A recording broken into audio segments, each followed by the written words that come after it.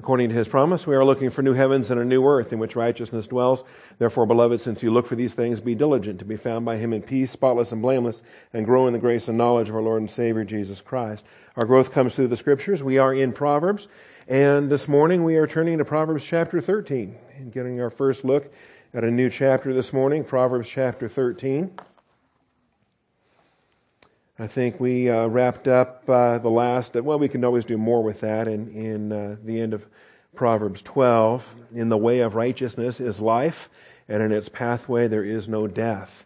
And we spent a Wednesday detailing Old Testament soteriology, what might be some of the Bible verses that regenerate parents would use to their children in giving them an Old Testament gospel, in the recognition that they must believe in Yahweh, that they must believe to receive eternal life. They must be born again.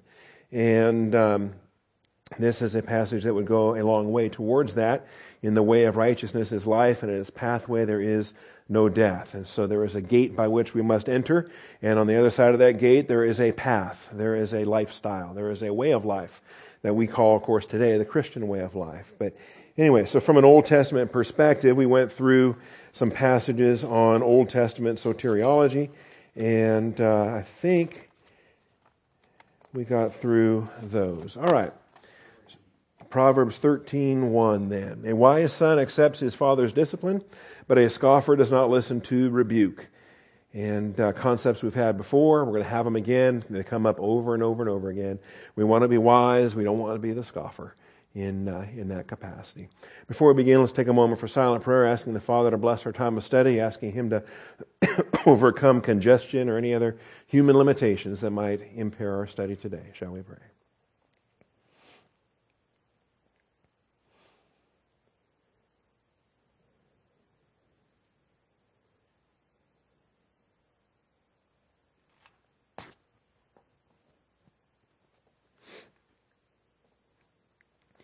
Almighty Father, we do thank you for this morning and the truth of your word and the blessing we have to assemble together. Thank you, Father, for your faithfulness day by day and moment by moment. I thank you in Jesus Christ's name. Amen. All right, see if we can get back up to speed after having last week off. Appreciate Lewis filling in for me in the evening and the blessings of taking some time away. Don't get me going or I'll give you a rundown of all 31 Scrabble games. Play by play. All right. Proverbs 13. A wise son accepts his father's discipline, but a scoffer does not listen to rebuke. We're going to take the first 4 verses as a unit. I think the structure of the poetry does well in that regard. Verse 2 says, "From the fruit of a man's mouth he enjoys good, but the desire of the treacherous is violence. The one who guards his mouth preserves his life. The one who opens wide his lips comes to ruin. The soul of the sluggard craves and gets nothing, but the soul of the diligent is made fat." All right, and fat's a good thing. I got to tell you that, and we'll illustrate as we go work our way through these verses. All right, so there's the first 4 verses of the chapter, which I think form a structure here that we'll handle in this message. The beginning of chapter 13 echoes chapter 10. The beginning of this is point 1 in the outline. The beginning of chapter 13 echoes chapter 10. You can hold your finger here and look at it. Both chapters begin with a wise son.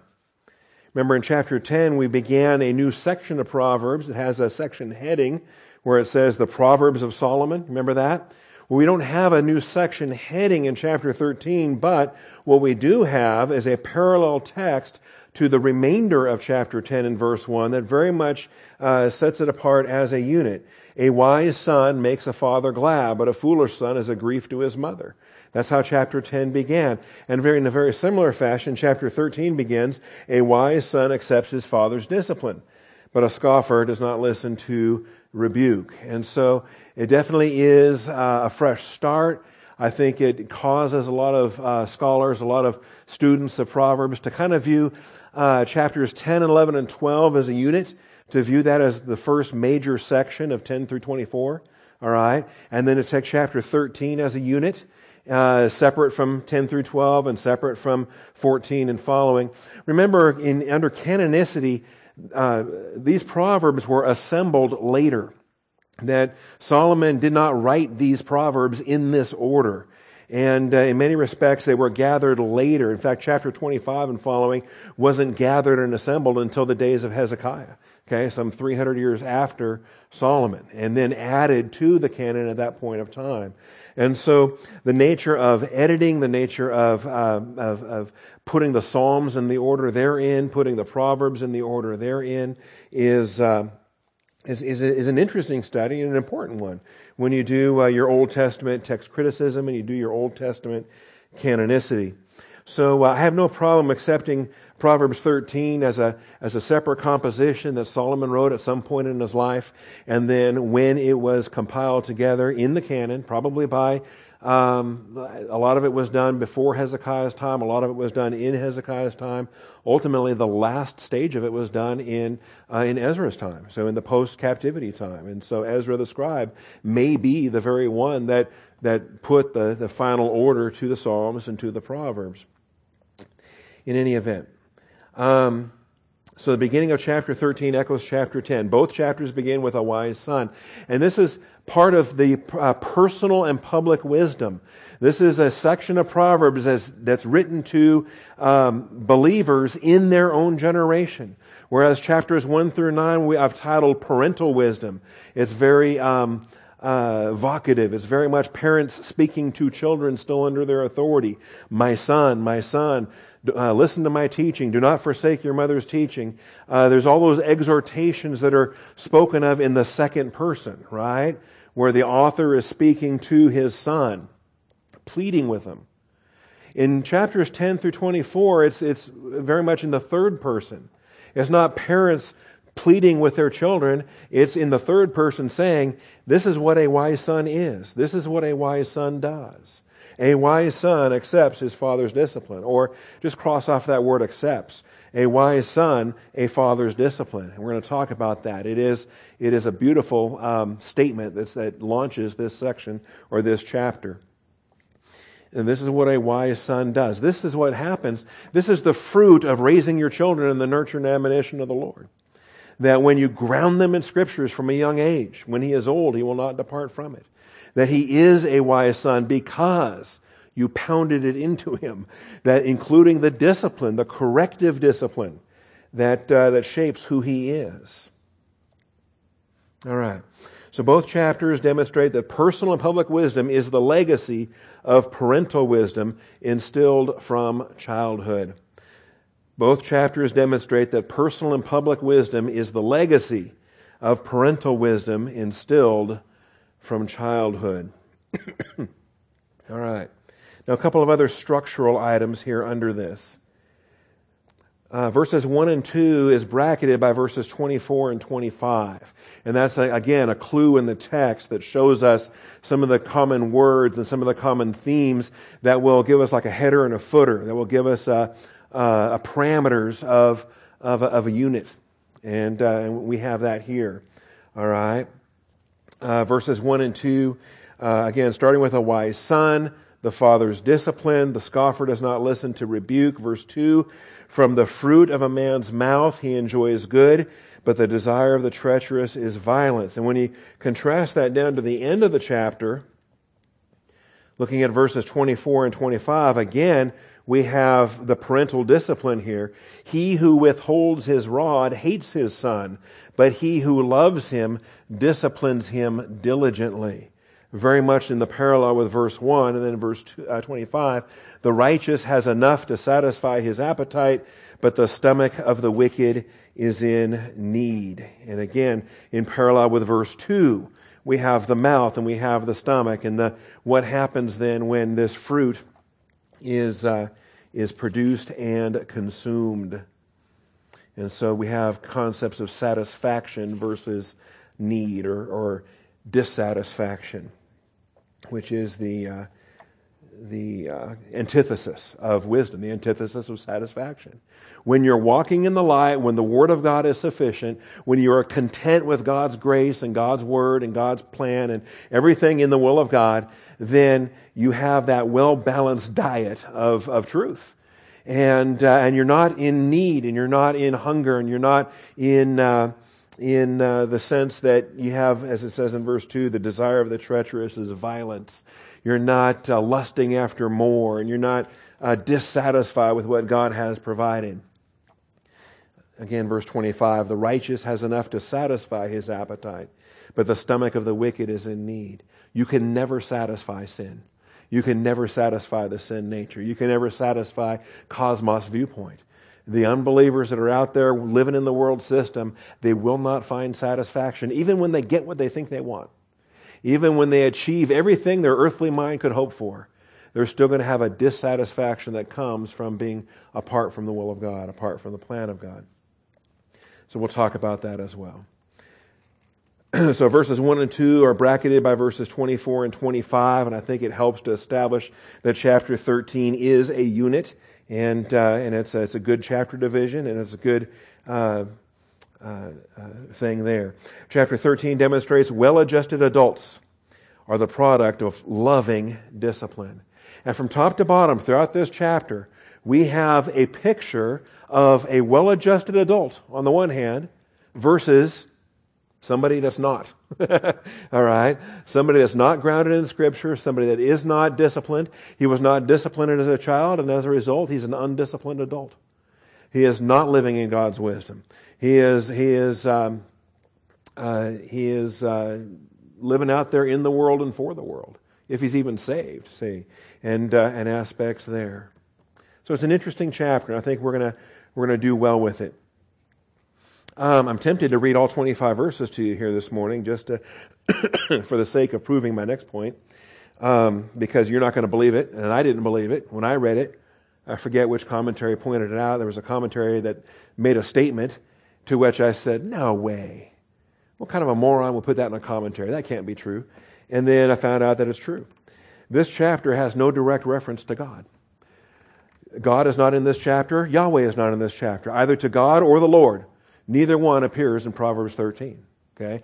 Direct reference. Now we can read between the lines, and obviously we see God in every verse. We see the Word of God. We see when it talks about the Word, well, what word is that? It's the Word of God.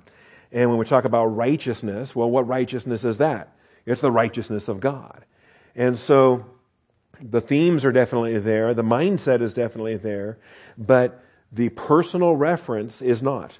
There is not one reference to God in this chapter, or to Yahweh, or to the Lord. Okay? And that's interesting.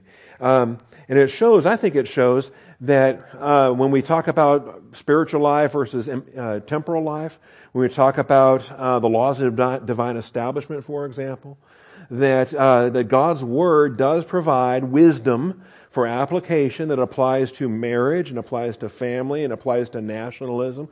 It applies to biblical economics. It applies to a broad assortment of temporal life, of daily living. And even an unbeliever can use those principles and be ethical in his marriage, be blessed in his family life, be profitable in his business pursuits, if he is structuring his secular life according to the standards of the Word of God. That there is a establishment life benefit to God's truth. And it's interesting to me, without once mentioning God, without once mentioning the Lord, mentioning Yahweh, or mentioning anything with respect to that. Anyway, that's an interesting thing. So if you don't believe me, then read all 25 verses, and you'll find that there's idolatry, there's abomination, there's the Word, there's righteousness, there's wickedness. I mean, the concepts here clearly demand that God exists and that His standard is the standard we're living up to, but a direct reference, God is not named. Nowhere here in this chapter. All right, so let's start with verse 1 then. And let's boil it down. Let's make it simple. Because the first phrase here is only 4 words. Son, wise, discipline, father. Okay, that's it. That's the first half of verse 1. And a lot of times this happens in Hebrew poetry. The Hebrew poetry is very economical in its use of words. And this is a great illustration of that, almost as straightforward as the 23rd Psalm, for example, or other things. We have the Lord is my shepherd, I shall not want. We have a 9-verse opening to Psalm 23, 9 words in that first verse to Psalm 23, right, Doug? And in Hebrew, it's only 4 words. And it takes 9 in English, okay? And so in poetry, we can sometimes have a very economical statement, and we have that here. Ben, Chacham, Musar, Av are the 4 words. Son, wise, discipline, father. And so we end up with some helping words, like accepts or listens to. His, a wise son accepts his father's discipline, for example. Or a wise son listens to. And really those helping words get included because they are found in the second part of verse 1, in the completion of the dualism of the poetry there. But a scoffer does not listen to rebuke, right? So a wise son accepts his father's discipline, but a scoffer does not listen to rebuke. And so it's not necessarily wrong or bad or improper to find some helping words, put them in there to complete the thought. That's actually very common and very normal. But I'm considering, though, that in this case, it's not absolutely necessary. That Hebrew left it as an ellipse for a reason, and we can accept it as an ellipse for a reason. And instead of putting in helping verbs, don't put in any verbs. Just leave it as an ellipse. Leave it as a statement with the idea of is being inferred, right? So as we read it, son, wise, discipline, father. Okay? A wise son, a father's discipline. And that tells you everything you want to know. If there is a wise son, a young man that's in his own generation, a young man that's left the home, a young man that's venturing out in life, a young man that would be of marriageable age that might be looking for a helpmate for his wife, a young man with wisdom. What you're looking at there is a father's discipline. In a sense, he is the father's discipline. That father's discipline is going to be on display everywhere that young man goes. Okay? Anyway, there's similar idioms today. In fact, there's even Facebook memes that go around today, and you'll see some people that post things like, because I was disciplined I was spanked as a child, so I have respect for authority or respect for elders or polite manners and things like that. I'm misquoting it, but have you seen that Facebook meme? It's called I was spanked as a child. Okay, so now the effects are certainly better than we're seeing in this generation. Okay, because we're seeing a whole crop of people following the philosophy that says don't spank your children. And so what are we seeing? We're unleashing upon this world undisciplined youths that are now undisciplined adults. And we're going to see that at the end of the chapter, the consequence, what it is a lack of love. He who withholds his rod hates his son, but he who loves him disciplines him diligently. That's the conclusion to Proverbs 13. That's the application made in the book of Hebrews. What son is there that's without discipline? The son that's not loved. The son that is not acknowledged by his father. And I think that it has to be that way in the plan of God. Otherwise, we launch forth a dysfunctional generation. And it just rolls downhill from there. All right. So however you want to write this down under point 2, just write it down as those 4 words. Son, wise, discipline, father. That's ben, or bain for son. Chacham, we gave you the chachma, wisdom vocabulary way back in the introduction to this study. Musar we also gave. That's the disciplined instruction. That's the nurture and admonition of the Lord. When you get to the New Testament, that's your paideia of the New Testament. Fathers, do not provoke your children to wrath, but bring them up in the nurture and the admonition of the Lord. And keep in mind, if you don't bring them up in this discipline, you are provoking them to wrath. The child that's not disciplined becomes an angry child. The child that doesn't have the bridle is uncontrolled. Okay, and there's a reason why when it says here, you've got the scoffer in verse 1b, and then you've got the treacherous and violence in 2b. You see that? From the fruit of a man's mouth. That's the father's mouth. And the fruit that's gone forth is the discipline in that young man's life when he enters into his own generation. But the desire of the treacherous is violence.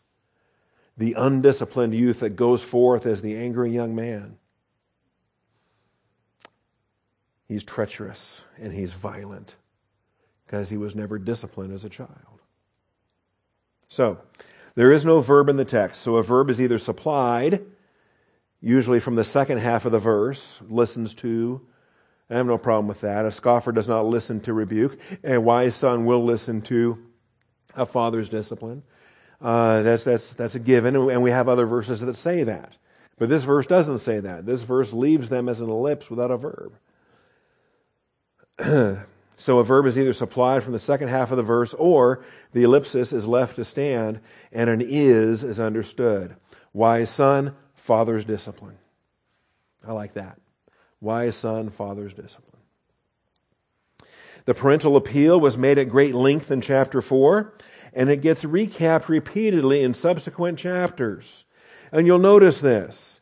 We've already shown you that there's parallel between 10:1 and 13:1. A wise son makes a father glad, but a foolish son is a grief to his mother. Keep in mind, we're not talking about little kids still in the home. We're talking about adult children. What joy is it that a parent has? Well, go to the New Testament, and John says, I have no greater joy than to see my children walking in the truth. And I don't care if they're doctors or they're lawyers or they're rocket scientists, or I don't care if they're whatever they are. If they're living in the Word of God, if they're under teaching, that's all that matters. All right? They're in the will of God under teaching. All the rest of it is all these things shall be added unto you. Chapter 13 and verse 1, a wise son accepts his father's discipline. And if you're living it out because it was grounded into you as a child, so you're 20, you're 30, you're 40, you're 50, and your father's discipline still benefits you today. You're not living an unruly life. Now, he's not following you around and shouting in your ear anymore. He doesn't have to. Okay? In fact, he can barely walk anyway. So how is he going to follow you around? But the influence is still there. Okay? The discipline is still there. And we learn to appreciate that. Chapter 15, and I put down verse 20. I debated putting, you can also kind of include verse 5. A fool rejects his father's discipline, but he who regards reproof is sensible. Verse 20, a wise son makes a father glad, but a foolish man despises his mother. So it's being summarized again and again and again, that lengthy appeal that really is the content of chapter 4. Finally, then, chapter 29 and verse 3.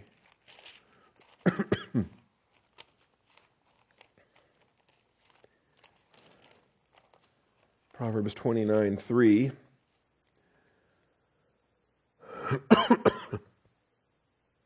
A man who loves wisdom makes his father glad, but he who keeps company with harlots wastes his wealth.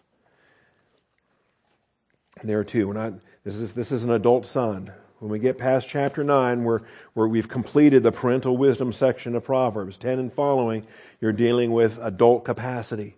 Believers that are living in the Word of God or not living in the Word of God. And so then the test that it comes. And you'll notice what are the father and mother expected to do about it?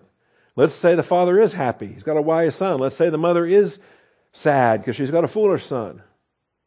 What then do you do? Okay, what does the sad father do? What does the sad mother do?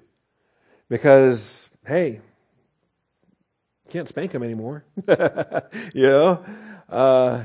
when you really learn what the intercessory prayer is all about, and you really learn what it means to you're still a parent, but you're no longer parenting in the hands-on aspect. You're praying, and that's what it is in that regard. All right.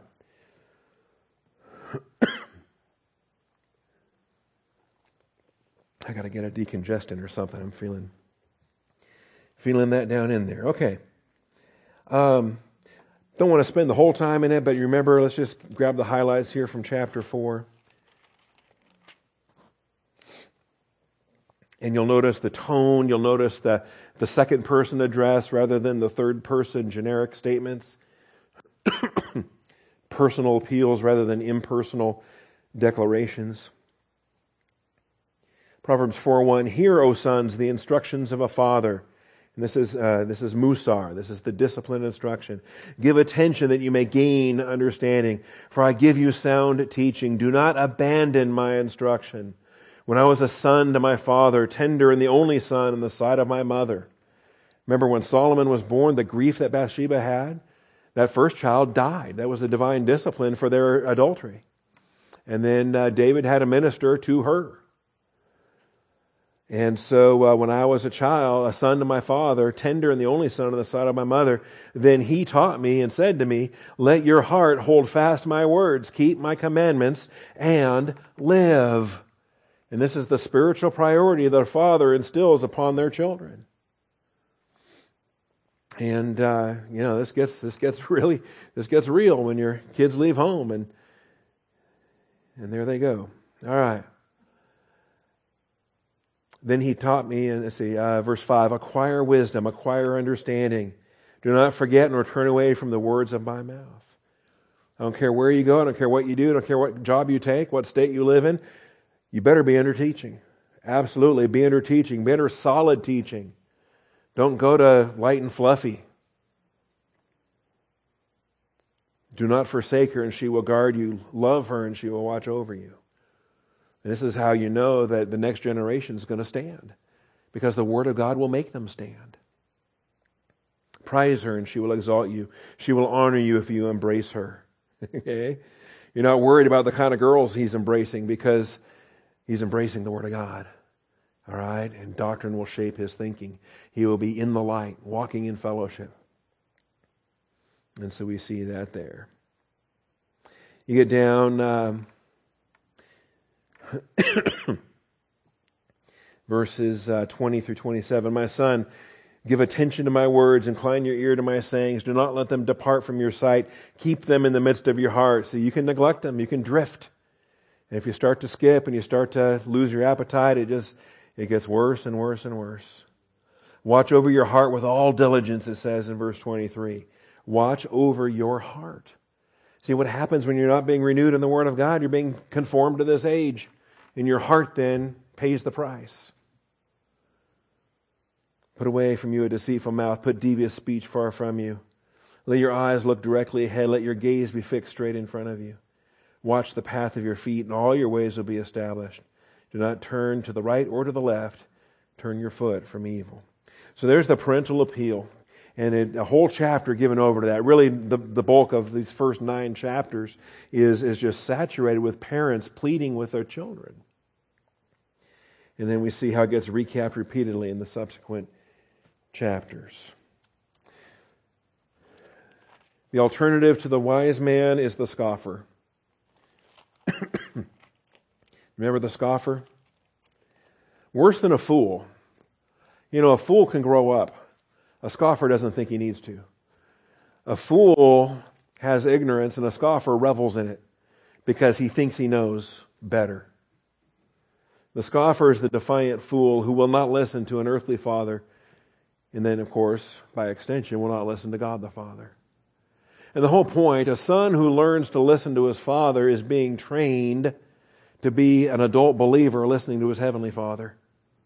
That's the point. That's why God designed humanity to be generational, to be procreative, to image God and to reflect the role of God the Father and God the Son. To demonstrate that the Son learns all things from the Father, and this is the pattern.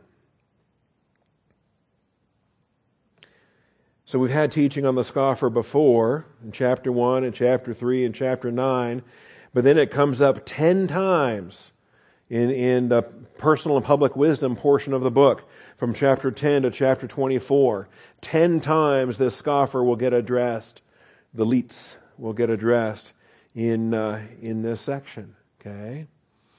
And you know it. You know it. That's the know-it-all. We're surrounded by them. That we're surrounded by scoffers all day, every day. The minions of this fallen world. They're scoffers. Right? 2 Peter 3 calls them mockers. Know this, first of all, that mockers will come with their mocking, following after their own ungodly lusts, and saying, where is the promise of His coming? You get all these know-it-alls that believe that the Bible is wrong and that all these things, just let it go and come on, get with the times. Enter into the modern world. All right. We live surrounded by scoffers. We don't want to sit in the seat of scoffers. We don't want to walk in the path. See, that's Psalms 1. All right, Proverbs 1:22. Boy, this goes back way to the very beginning of this series, back to chapter 1. Verse 20, wisdom shouts in the street. She lifts her voice in the square. We can appreciate that. At the head of the noisy street, she cries out. At the entrance of the gates in the city, she utters her sayings. And here we got people today that want to separate out morality from, public morality from personal morality, or public morality from biblical norms and standards. You can't do that. How long, O naive ones, will you love being simple-minded? So here's the fool. Here's Pethi. Here's the fool. He's naive. He's simple-minded. Okay? And there's nothing wrong with that for a time. Okay? For a child, for a little kid, of course, all children are ignorant, right? All children they're stupid. They got to learn. They got to grow. Okay? Not stupid in the sense of, they have faculties, but I'm saying that until they learn, they're vulnerable to learning the wrong way, the wrong thing, the wrong stuff. So you got to teach them the right way, the right stuff, the right things. See. And God has designed parents to do that. There's not only is there information that goes across, but there is a love relationship between the generations that fosters trust, that fosters faith, that fosters a pistuo activity. See, so pistuo and pistis are trained right from the youngest of ages. In that here is a father that is faithful. You can trust what he says. You can trust that he cares for you. You can trust that he provides for you.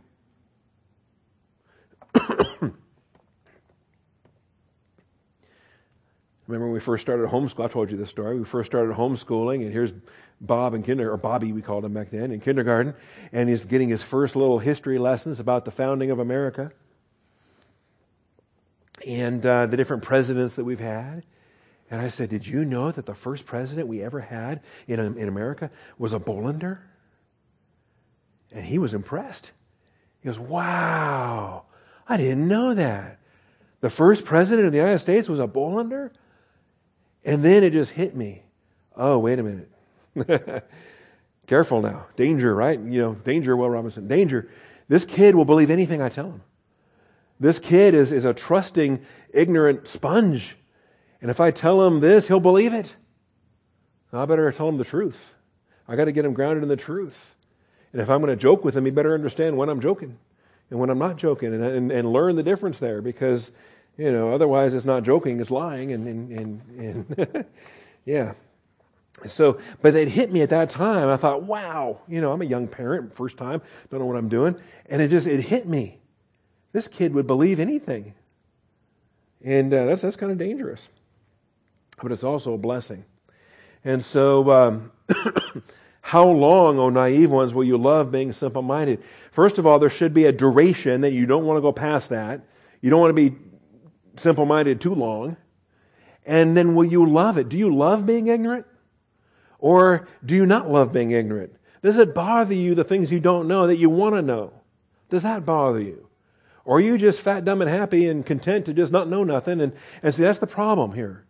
The sluggard, the scoffer, actually can prolong his ignorance because that's an escape.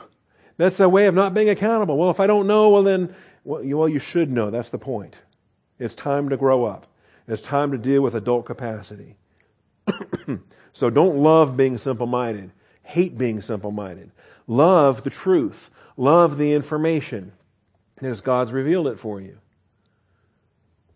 How long will you love being simple-minded? And scoffers delight themselves in scoffing, and fools hate knowledge. This whole thing about scoffers scoffing and delighting in their scoffing, it becomes a form of entertainment for them. They delight in it. It's playing. It's the kind of delight that, you just get a thrill. It's fun to scoff. You get a little charge out of it. Well, God scoffs at the scoffers. And we get that in, and you'll notice, there's discipline that comes at this. Turn to my reproof. Behold, I will pour out my Spirit on you. I will make my words known to you.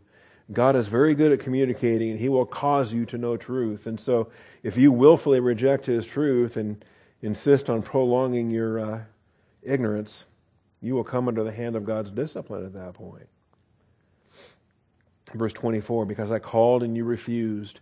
I stretched out my hand and no one paid attention. In the New Testament, this is called grieving, quenching, and resisting the Holy Spirit. You are hard of heart. You're dull of hearing. You neglected all my counsel. You did not want my reproof. So I will also laugh at your calamity. I will mock when your dread comes. This is the nature of divine discipline. It's like for like in kind. That you were mocking as a scorner, as a scoffer. So now God's scoffing at you. How do you like me now? Okay? That's how God deals with it. And even in the discipline, that discipline is designed to open our eyes to, that's what I've been doing this whole time. Yeah, I've been a scoffer. Now God's scoffing. He who sits in the heavens laughs. All right. Anyway, that's chapter 1. I'd love to teach that all over again, but we can't. Proverbs chapter 3. You know this verse because this is the verse that gets cited in James and in 1 Peter. And the doctrinal translation, the doctrinal interpretation comes out in the New Testament where it says, He is opposed to the proud but gives grace to the humble. Well, guess what? What does it mean to be opposed to the proud? It means that He scoffs at the scoffers. And that's what we see here. Though He scoffs at the scoffers, yet He gives grace to the afflicted. And this is the doctrinal principle that underlies what we have there in James 4:6 and 1 Peter 5:5. So we don't want to be that scoffer. And maybe you rejected all of parental wisdom growing up. Well, you're going to get it in spades now because your Heavenly Father is going to deal with you as with a son. Okay? In your adult capacity. Chapter 9, verses 7 and 8. Remember this? This was more recently than the other ones. You got to be careful. This is kind of in the conclusion of parental wisdom. He who corrects a scoffer gets dishonor for himself, and he who reproves a wicked man gets insults for himself. Do not reprove a scoffer, or he will hate you. Reprove a wise man, and he will love you. And it's interesting as this comes at the end of the parental wisdom section, as you start to adjust to your young adults, as you start to adjust to your teenagers, you start to adjust to that next generation as they're approaching launch or failure to launch, as the case may be. And we have those principles there. Because if they're already in that point where they're not listening to the reproof, then they've got a rough road ahead of them in their adult capacity. All right. Now, there are illustrations for this, and I think we have it throughout the Old Testament. I think several illustrations throughout the Old Testament, but the ones that are maybe the most vivid in my mind are Esau on the one hand, and then Eliab, David's oldest brother, on the other hand, specifically because for what they represent. We're not talking about simply a defiant child that is in rebellion against parental authority. We're talking about sons with a total rejection for their parents' spiritual priorities. All right? And that's Esau. A base and godless man, Esau. He sold his birthright, and he didn't care. The inheritance, he didn't care. To be a son of Abraham and a son of Isaac, he doesn't care. And to have no appreciation or frame of reference to embrace the Word of God. That's defiant. That's the scoffer. Okay?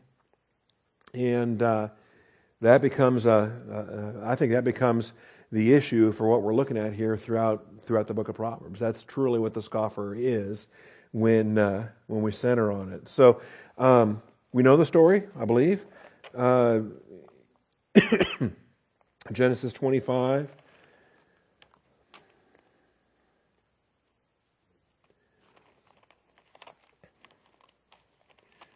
And of course, Isaac has twin boys. And yet the prophecy, while still in the womb, was that the older will serve the younger. And that was the prophecy in the womb.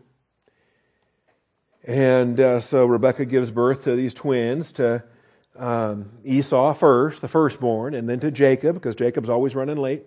And I tease our song leader on Sunday mornings when he comes in right at that 11 o'clock hour, or 10:59, or 11:02.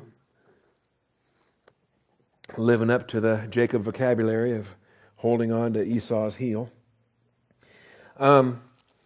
Anyway, we get down to 25:34. Now they're adult children. And what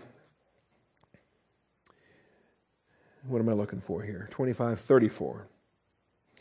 So as they come in here, verse 27, the boys grew up. Esau became a skillful hunter, a man of the field. Jacob was a peaceful man living in tents. There's nothing wrong with either of those. The issue is not the job you take or the career field you pursue or anything of the sort. Isaac loved Esau because he had a taste for game, but Rebekah loved Jacob. Doesn't say why, it just says it was. And so there's favorite children by their parents for different reasons. And you have temporal life things. If you have earthly interests in common, well then there you go. Dad likes to hunt, son likes to hunt. There you go. The younger son doesn't like to hunt. He likes to stay in the tent because there's dirt and bugs out there, and I get that. But see, here's the point though. Okay? The younger son is the son of promise. He's the son of blessing.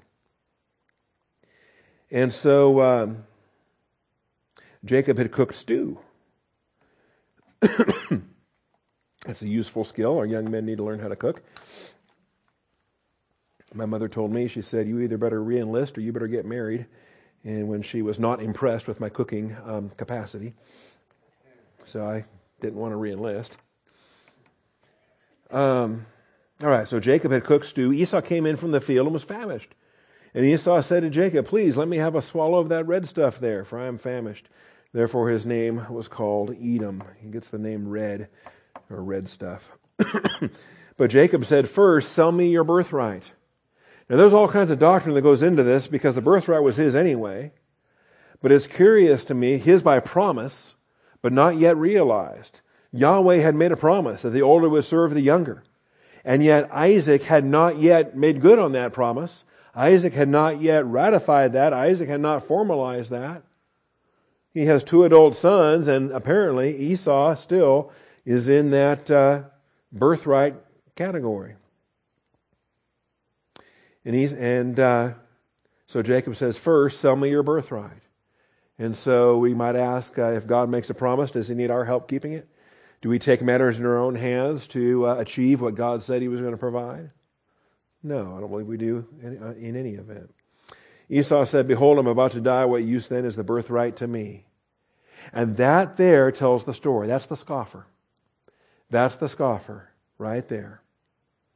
who views the Abrahamic birthright as useless, who views the Abrahamic birthright as nonsense. And here's what's the Abrahamic birthright? The Abrahamic covenant, the seed of Abraham, everything we saw in Galatians, right? The promise that was made to Abraham and to his seed. And here's Esau that blows it off and says, I don't care about any of that. I want a bowl of soup. I want that smells good.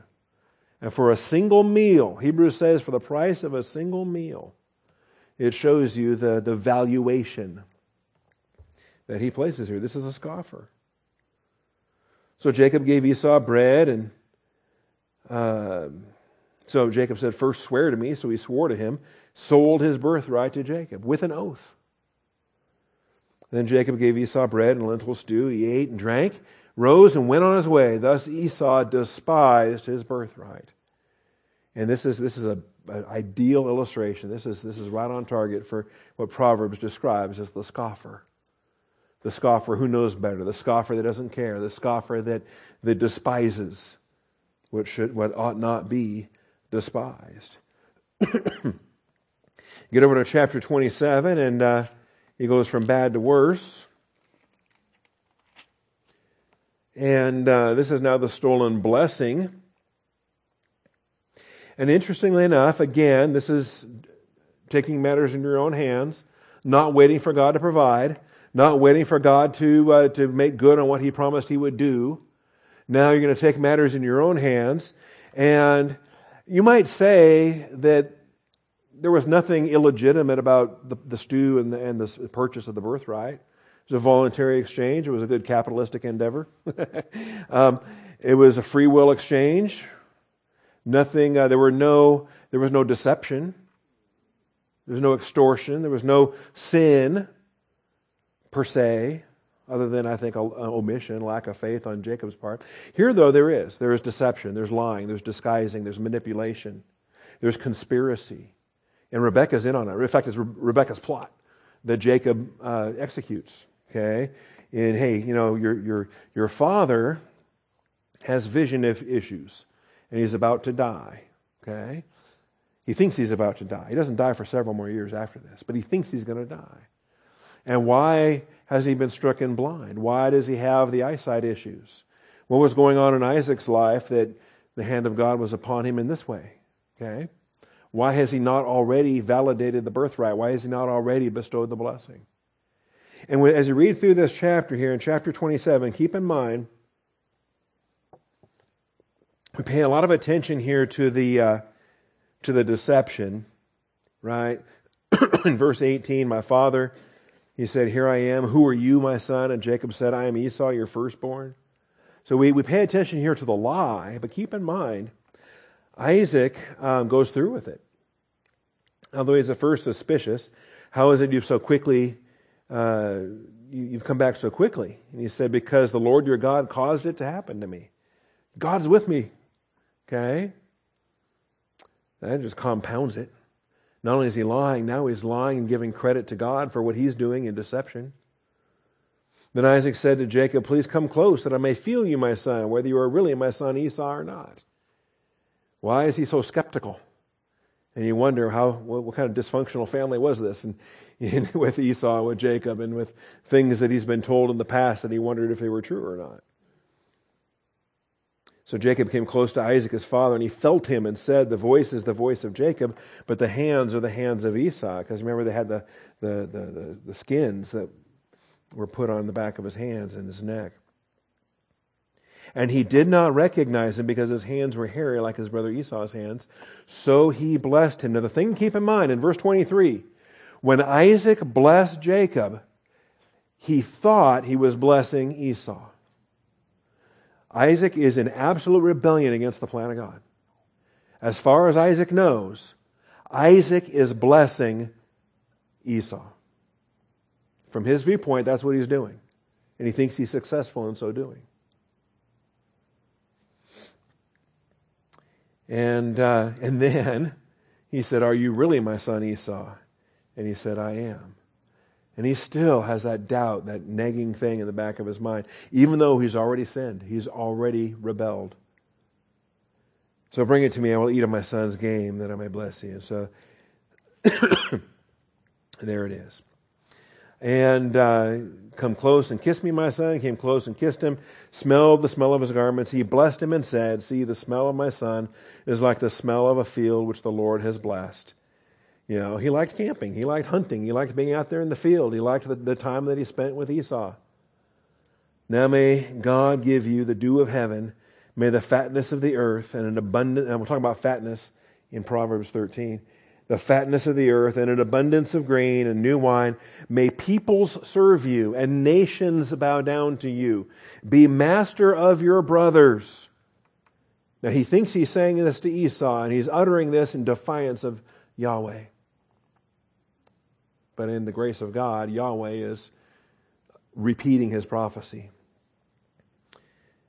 Be master of your brothers. May your mother's sons bow down to you. Cursed be those who curse you. Blessed be those who bless you. And so God allows the sin of Isaac to confirm his prophecy that the older will serve the younger, and it's through Jacob. That Jacob is the one renamed Israel. Jacob is the one, it's the 12 tribes of Jacob, not the 12 tribes of Esau. All right, so it came about as soon as Isaac had finished blessing Jacob. Jacob had hardly gone out from the presence of Isaac. I mean, barely got out of there. You wonder if there was a back door to the tent or something, that he escaped out one way while Esau's coming in the other way. And he comes in and says, let my father arise and eat of his son's game, that you may bless me. Well, who are you? I'm your son, your firstborn, Esau. Okay, deja vu all over again. And Isaac trembled violently and said, who was he then that hunted game and brought it to me? So I ate of it. And yes, he shall be blessed. Before you came, and I blessed him. Yes, he shall be blessed. And now he knows he's doomed. He knows he's under the hand of God's discipline. That he was. This is the overruling will of God, right? The directive will of God, the permissive will of God, the overruling will of God, right here in this story.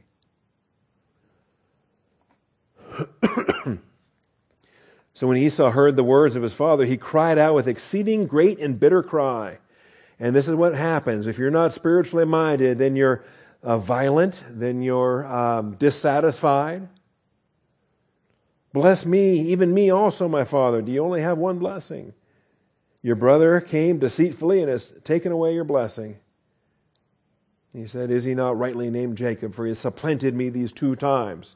Now wait a minute, you agreed to that first one. What are you blaming him for? He took away my birthright. No, he didn't. You sold it to him. Quit blaming others. And now he's taken away my blessing. Well, yes and no. God, you never had a blessing. Okay? Your blessing was to serve your brother.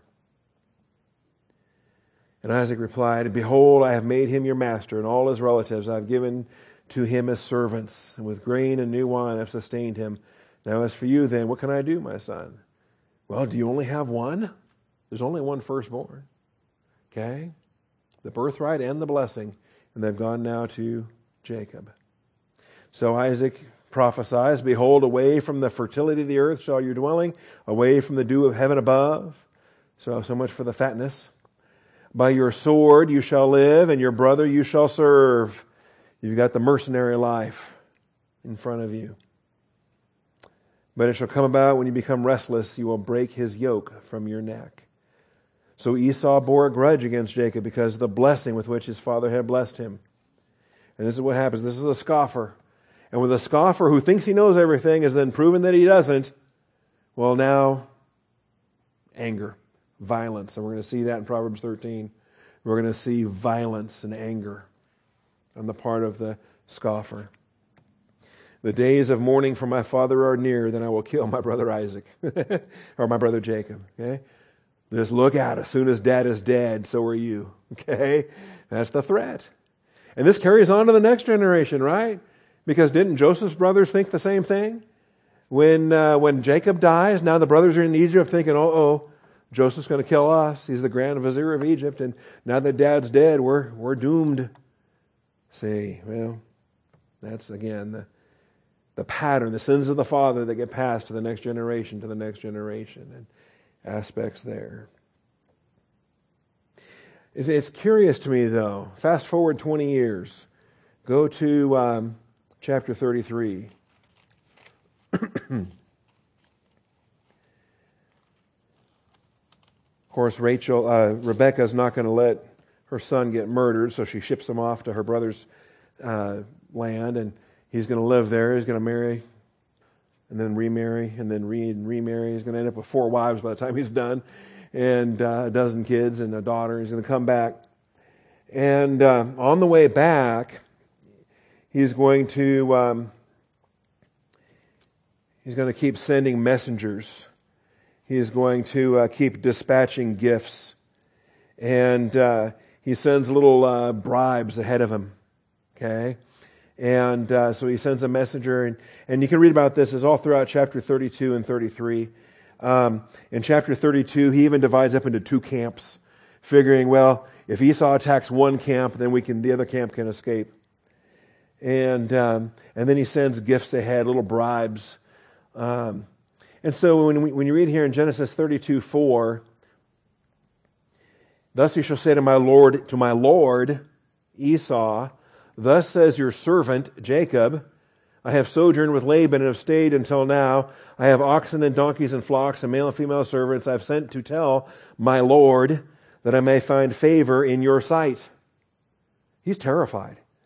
He is absolutely terrified. He wants to obey the will of God, get back in the promised land, but Esau's there. And last time he saw Esau wanted to kill him. And so he's going to send little gifts. And then messengers return and say, hey, we found him. We came to your brother Esau, and furthermore, he's coming to meet you. And 400 men are with him. Uh-oh. That can't be good. Okay?